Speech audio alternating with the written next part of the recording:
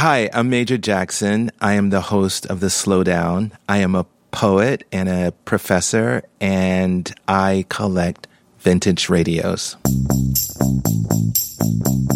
Some people had TVs in every room. We had radios in every room. My grandmother, my Southern-born grandmother, loved to listen to gospel music. My grandfather had his equivalent of CNN, which was 24-hour news radio. And my mother, as you can tell, I grew up in a multi-generational home. My mother loved to listen to R&B and classical rock. I'm Jesse Sparks, and this is The One Recipe, a podcast that turns to chefs and home cooks with a big question in mind. What is their one? That recipe they adore so much they could wax poetic about it. Of course, some people wax more poetic than others, and this week we have a champion, Major Jackson. Major is a poet, a professor, and the host of The Slowdown, a podcast that offers listeners a poem and a moment of reflection in each episode. He's authored 6 books of poetry, and as an academic, he's received more honors than I have time to list. So instead, I'll let you hear him in action. Major, it's so great to have you. Oh my gosh. Thank you, Jesse. I'm talking to a legend. Thank you. It's such a pleasure to talk to you. I feel like so much of your work is focused on how you relate to the world, how we all relate to each other and ourselves. And it often brings in the autobiographical, but you haven't always had the chance to explore a ton about food. Is there a poet that you love who really explores food? That is a good question. Funny enough, I'm in search of that poet. I'm thinking about putting together a anthology of poets who make soup. And I'm going to put out a call soon, and I bet you I'm going to get 100 or more people who does not have a relationship to soup. Listen, and if they don't, something is very wrong and they need to correct it as soon as possible. Exactly. So when you're thinking of soup, or just food in general, who are some of the first poets that come to mind? I had dinner with the poet Linda Gregerson, and it was in her home. It's before the pandemic, and she made the most delicious cucumber soup that just blew my mind. And it was at that moment that I thought, okay, I need to do this, because clearly poets have hidden talents, and her soup just like sent me in that direction. But who else can I mention here? Poets are very kind of like sensuous. You know, they like to take in the world at its most kind of like sensorium level. So I wouldn't be surprised. I would have to think about that. I know that there's a poem called August, which is about bread. Sylvia Plath has a poem called Blackberrying that is such an amazing poem. Richard Howard also writes about oysters. Geez, if I recall correctly, Toy Derricott has a poem about, you ready? I'm ready. Sardines. Ooh. So good.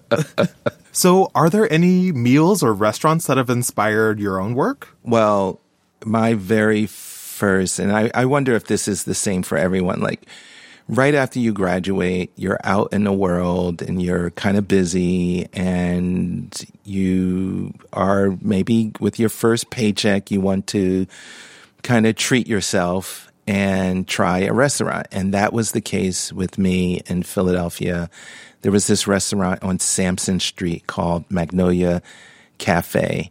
And in Philadelphia, we had this club called Silk City, and they had a Brat Pack night where everyone dressed like you were, you know, like Sammy Davis Jr. or that whole kind of 50s crew. So me and my friend, before we went to the club, we stopped at the Magnolia Cafe, and it was delicious. It was like Cajun Creole outside.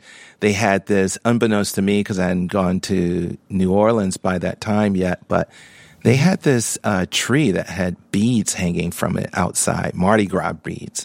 I love it already. Bringing a little bit of NOLA up to Philly, which a lot of people are already going to be surprised that you're shouting out a Cajun restaurant that's actually not anywhere near Louisiana. So what was it about this restaurant to you that felt so gripping, that felt so just exciting and wondrous? Well, the restaurant itself, like it had a great environment. It was kind of low lit. It had on the wall these posters of famous New Orleans musicians like Buddy Bolden and Louis Armstrong. And my friend and I just took in that aspect of it. But it was like a wonderful way of being indoctrinated into the art of fine dining. I could say that restaurant turned me into a foodie. In fact, they had this one recipe on the menu called Big Chicken Mamou. And I was so in love with this dish. I went back to this restaurant maybe about 4 or 5 times. And that's the only dish that I ordered. I didn't order shrimp etouffee. I ordered Big Chicken Mamou. And I recently talked to the chair of my department in preparation to coming on your show. And I was like, oh yeah, there was this Cajun restaurant in Philadelphia. And she was like, Magnolia Cafe? I was like, yeah, did you go to it? She said, Major, I work there. I was like, what? Are you kidding me? You work there? Yeah. That's amazing. Yeah. So it had a huge impact on me. So I was delighted when Ren, one of your producers, got to me, asked me to come on this show. And I was telling him about this dish and how I had been haunted by it because, of course, the restaurant shut down after many years. And I decided I was going to try and find this recipe. So sure enough, I found it in the great Cajun chef Paul Prudhomme's Louisiana Kitchen. And I tried it maybe 3 or 4 times over the years, and I could never, ever get it right. And in talking to Ren found this recipe online. Someone else who had also been a fan of Magnolia Cafe wrote to the local newspaper back, I want to say this looks like it might have been the 80s or 90s. And can I read this? Can Absolutely. I read this? Absolutely. Yo, chefs. This was a column. Yo, chefs. The Magnolia Cafe makes one of the most incredible pasta dishes that I have ever had. Please tell me the recipe. I'm begging. The dish is chicken mamou, and it would make an excellent selection for your readers who like spicy pasta dishes. I was so thrilled to read this because I thought I was the only one who was haunted. And I say haunted in that good way. You know what I mean? I was just about to say, you were the first person to really make haunting sound enticing. Like, maybe we need to get a little more hauntings going on. But I have to give it up to our associate producer, Ren, for how hard he worked to find that recipe. And it sounds like that's your one. Is that right? It is my one recipe. Even though I have not mastered it, I have since made it since Ren sent it to me. And I'm closer to that experience of both spice and sweetness that you get with this dish. And I should say that when I first read the recipe, I didn't know it was named after a city in Louisiana or a small town called Big Mamou. New Orleans has Mardi Gras Indians, and many of them are named Big Chief, like Big Chief Tchoupitoulas, for example. And so I thought it was emerging out of, and this is the joy of that area, that region of the world that has this great cuisine. It's a mixture of French, Spanish inspired, along with African, along with Hispanic cuisine. So it's just this kind of wonderful melange of culinary traditions. And you can taste it in this particular dish. So talk me through it. What are the major steps? Okay, so you cook the pasta like you would cook any pasta. I will say Chef Prudhomme's recipe calls for spaghetti, but I think you want a pasta that is going to hold the sauce rather than kind of slide down.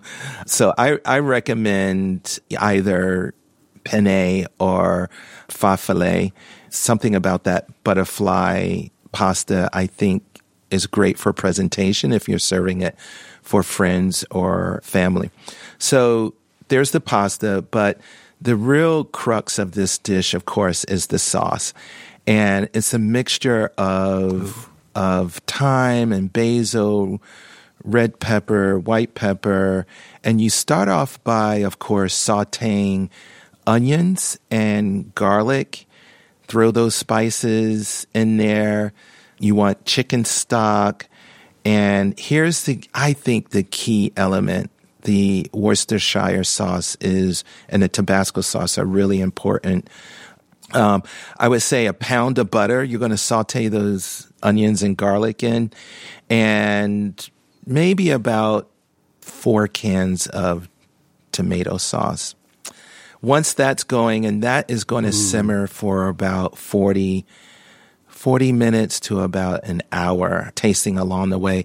Now, the one distinction between Magnolia Cafe's recipe and Chef Prudhom's is Chef Prudhom uses chopped green onions, and that's what I had been doing, and I decided on this go-round not to use those green onions, and I think that made the difference. I'm not sure. I wish I had studied food science to know what those green onions are doing.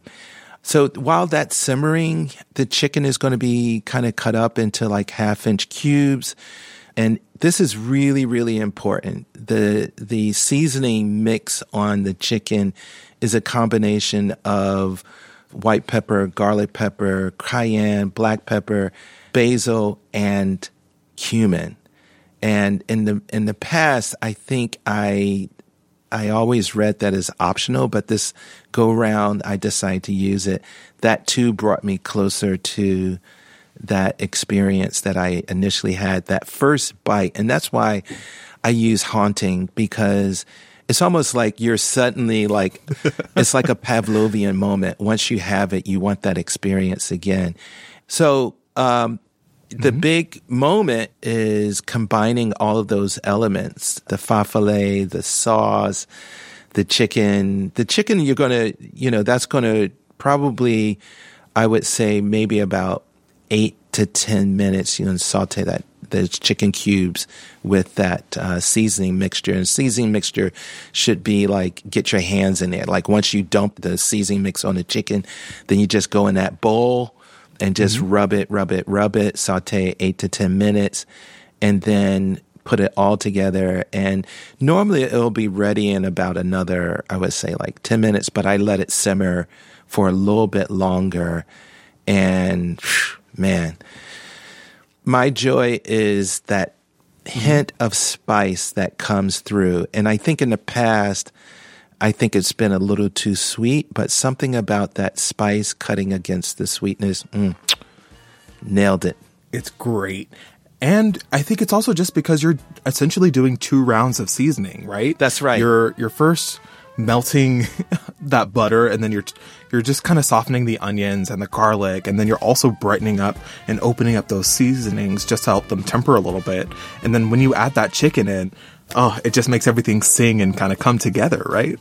Yeah, and in fact, when I made it for my wife, she mentioned that. She was like, it's like a roller coaster ride. It's like, first is that first drop that they do before they launch you. And so it's like, I was like, yeah, it's like you went into 2 levels of just like food, joy, pleasure space with this dish. Major, thank you so much for making time. It's my pleasure. My pleasure. Major Jackson is a poet and the host of The Slowdown. You can find that recipe for Chicken Big Mamou on Instagram at the.one.recipe and at theonerecipe.org. And hey, if you liked what you heard, you can like and subscribe to both of our podcasts. It makes a world of difference. This week's episode was made for you by producer Erica Romero, associate producer Ren Farrell, technical director Cameron Wiley, and digital producer James Napoli. Sally Swift is our managing producer. APM Studios executives in charge are Chandra Kavati, Alex Schaffert, and Joanne Griffith. Beth Perlman is our executive producer. The One Recipe was created by Sally Swift and Erica Romero. I'm Jesse Sparks. This is APM Studios. Go make some magic.